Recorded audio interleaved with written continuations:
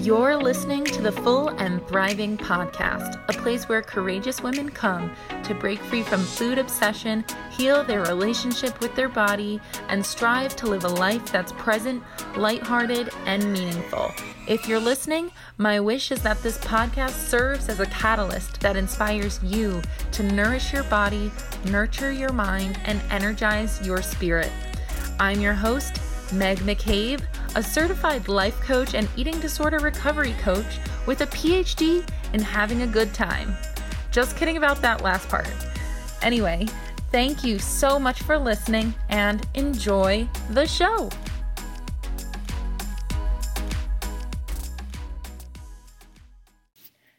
Hello, everyone. Welcome to another episode of the Full and Thriving Podcast.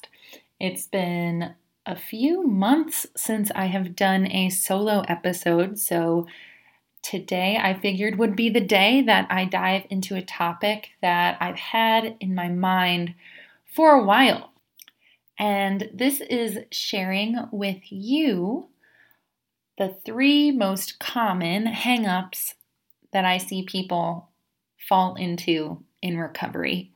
And by no way have I been measuring or taking polls to see whether or not these are actually the top 3 most common hang-ups, but I do see them pretty much every day in my practice or when I interact with members of the collective or on Instagram. So I know that people who listen to my podcast must be dealing with these hang-ups as well.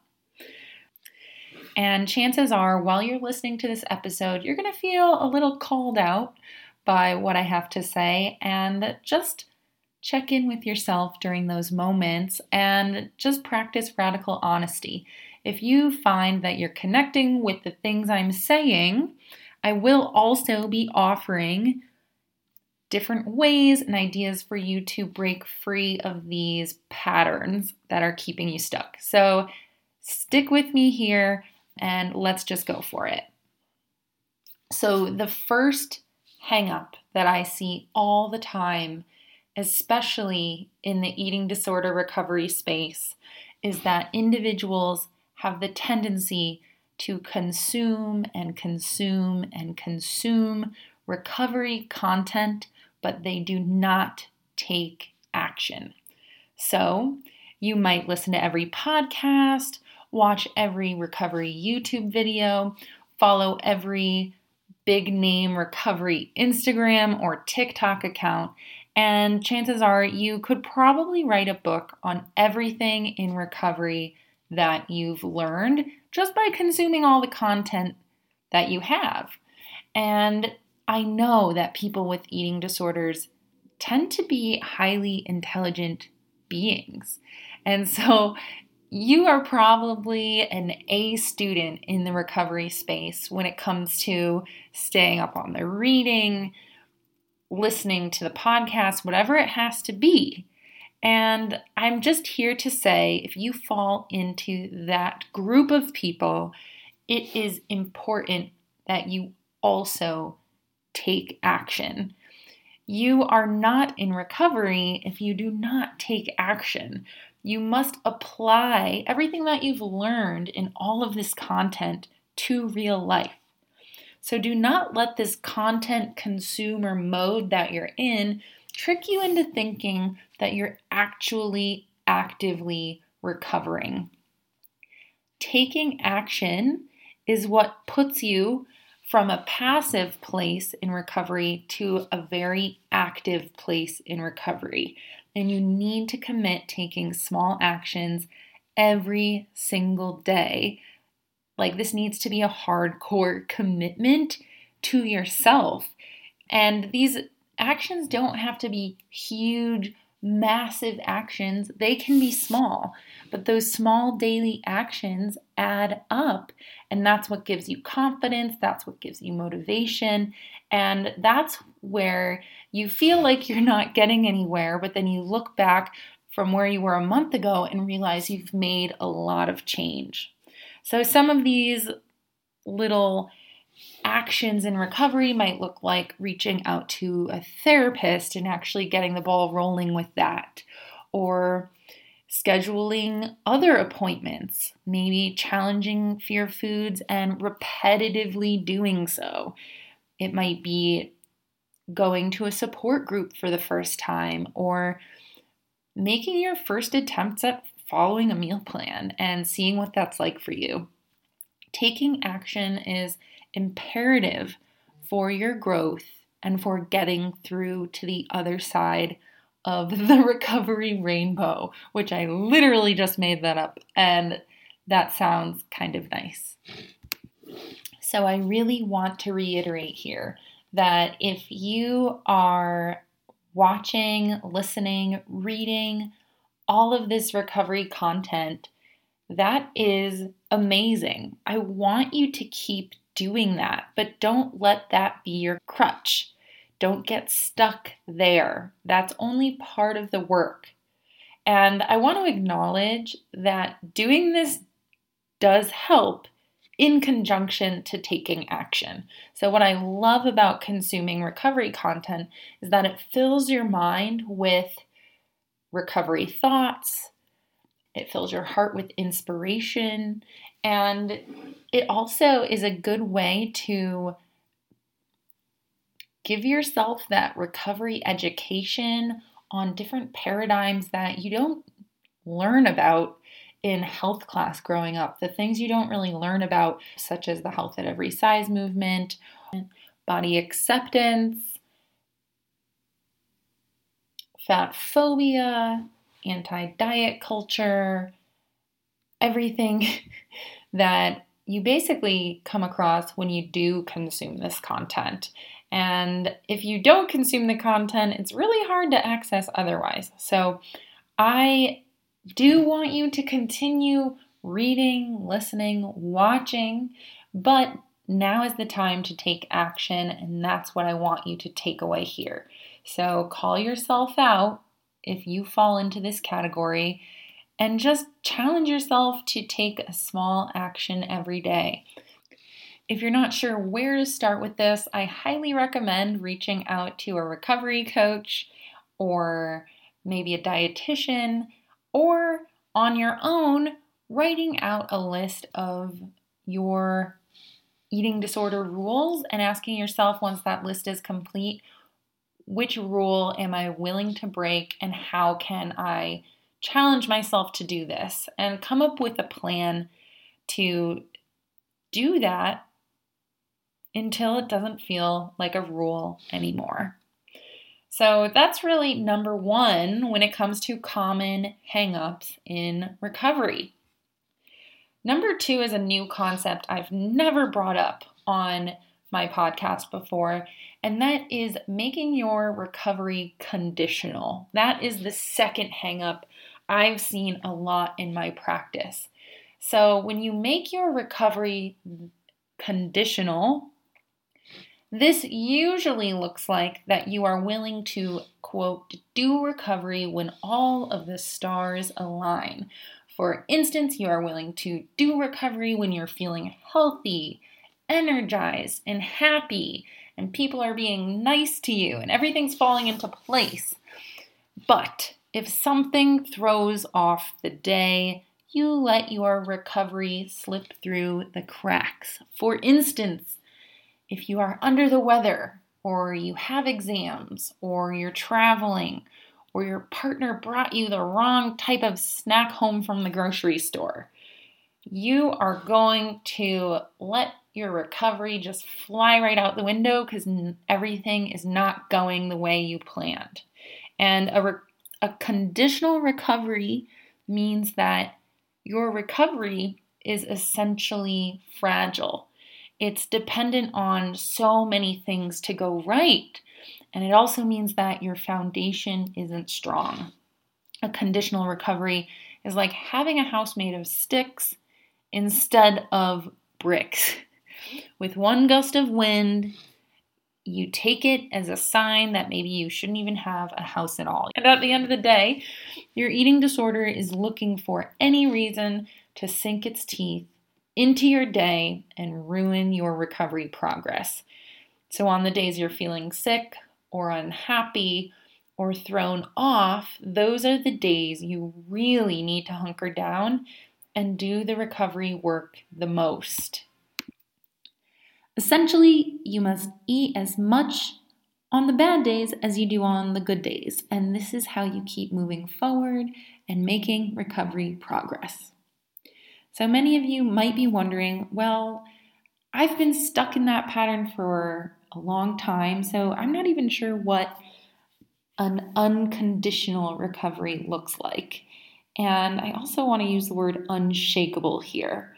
And basically, an unshakable or unconditional recovery means that you are committed to doing the recovery work no matter what is happening around you in your life. You do not let external circumstances give you permission to slip back into using behaviors or restricting. Again, your eating disorder is looking for any reason that it can to get you on board with sabotaging recovery. For instance, if you are sick, so maybe you have a fever or a cold, you really shouldn't go through the day restricting. You need to use that day as an opportunity to strengthen your recovery muscle. In this example, it would be wise to say to yourself, yes, today sucks, and I've lost my appetite because I'm sick, but what does my body need right now? What sounds good to me? Is what I need right now to stick to my meal plan even though I don't want to? Maybe it's to do something a little bit more safe today, but make sure it's adequate. Or maybe it's something more intuitive like having a bowl of soup with a sandwich and some tea, because when you're sick, you know that that's appealing to you. My advice here is call yourself out on your pattern to make your recovery conditional. Do not let external circumstances sabotage your recovery. If so, you've got to see how damaging that actually is. When you run into a difficult week, it's imperative that you trust your treatment plan. If you have a meal plan, you must muster through that even on the bad days.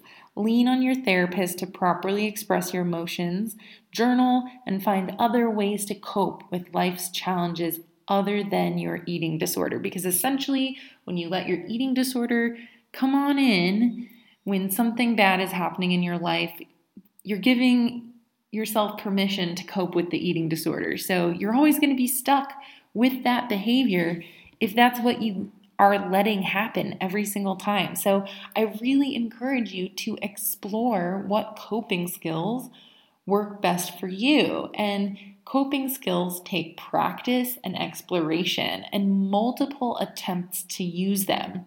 So for instance, I just started learning how to play guitar as a coping skill for feeling overwhelmed, for feeling technology burnout. I've been actively choosing to pick up my new guitar and pick around and have fun and make mistakes and bring myself back to the present moment. And it's been a game changer. Like in the middle of the day, I typically reach a feeling of burnout and exhaustion. And so I've been turning to that, and I've been feeling so much better and more energized than if I were to plow through the day. And in that case, if I still had my eating disorder, I would use the guitar instead of letting my eating disorder take hold. My final piece of advice here is to just be gentle with yourself when things get hard. And remember that being gentle with yourself does not equal letting your eating disorder sneak in. I know that sometimes when we let our eating disorder sneak in, we feel a sense of relief, we feel back in control, we even feel better. So it might feel like you're actually being gentle with yourself to use your eating disorder behaviors, but that is not true. Being gentle on yourself actually means setting boundaries with your eating disorder and making your recovery non-negotiable. So that's number 2. All right. So, who's feeling called out on these patterns so far? The third and final hangup that I see quite often in the recovery spaces and in my own practice is going into recovery thinking that you can recover perfectly. And I think the cat's really out of the bag here because as a collective group of people, many individuals with eating disorders, I can't speak for everyone, but many people are self-proclaimed perfectionists. And so we're kind of used to going through life, getting good grades, being a good kid, being a people pleaser, being the person that can take on a huge workload and still manage to have a clean house and a high-powered career and all of those things. Like, we're used to being perfectionists and doing things the best. And recovery is going to give you for a run for your money, and best case scenario here is that recovery teaches you that being perfect at stuff isn't the most important thing at life. I know my idea of being a perfectionist really just went out the window when I started recovery, and that's because I was forced to develop a self-compassionate voice, a flexible mindset, and move forward in life recognizing that mistakes happen. Recovery taught me that you're going to have moments that you can't control where you feel like you royally screwed up. And I quickly learned that mistakes aren't the end of the world, and getting a C for a grade is better than being a perfectionist and burning yourself out completely, working hours and hours and hours to try to control the outcome of that grade. I once heard a life coach say that the problem with perfectionism is that sometimes you're so afraid of failure that you do not show up for the things you really want to show up for. So for instance, if maybe there's a small business you have in mind that you really want to start, but you're afraid to do so because you're afraid of failing. So you just don't pursue that dream of your small business, where someone who's not afraid to fail is okay with submitting some sort of business plan that isn't perfect, but they're at least going to get the ball rolling and take action and eventually make it so that it's a functioning, proper small business where they can start living their dream. So in that example, the perfectionism is really doing a disservice because the feel of failure prevents them from actually showing up for themselves and for their dream. How does this apply to recovery? Well, when people start recovery, they imagine recovery going the ideal way. They imagine that when they sign up for a coach, they are going to do all the assignments, they're going to complete the challenges. If they have a meal plan, they're going to do the meal plan perfectly. They'll be making consistent progress and feel great while doing it. And unfortunately, it's a big smack in the face when they realize that that's impossible. Recovery cannot go that way. It's full of emotions. It's full of fear. It's imperative to have moments of courage and have vulnerability mixed into that. And you can't be perfect if you are trying to break free of something that is a mental illness. It's just a messy process. And I find when people enter recovery, they don't recognize how messy it is. You have to lower your expectations. So, first of all, I know you want to go through recovery and be the perfect role model to others or be an advocate, or maybe when you recover, you want to have total control over what your recovered body will look like. I'm sure a lot of perfectionists go into recovery saying, oh, well, I'll restore the weight, but it will only be muscle, not so much fat. And I will do it quickly. I can recover faster than everyone else. And I'll become an intuitive eater. I don't even need a meal plan. I'll just be intuitive right away and I'll make my dietitian proud. This perfectionist mindset leads to black and white thinking, and ultimately the black and white thinking of I'm either a success or a failure. So I find that usually there's nothing in between. So these perfectionists are immediately met with something they didn't get an A grade on, and we don't grade you in recovery, but that's the best comparison I can think of, is maybe they hit a wall with their meal plan. And yeah, they actually did a really good job with eating regularly, eating adequately, but maybe there were a few moments where they slipped up in the meal plan.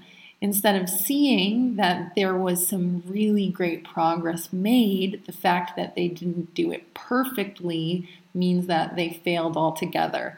So if we're going back to the grade analogy, these perfectionists don't understand that they can give themselves partial credit and not see their attempts as just immediate failures.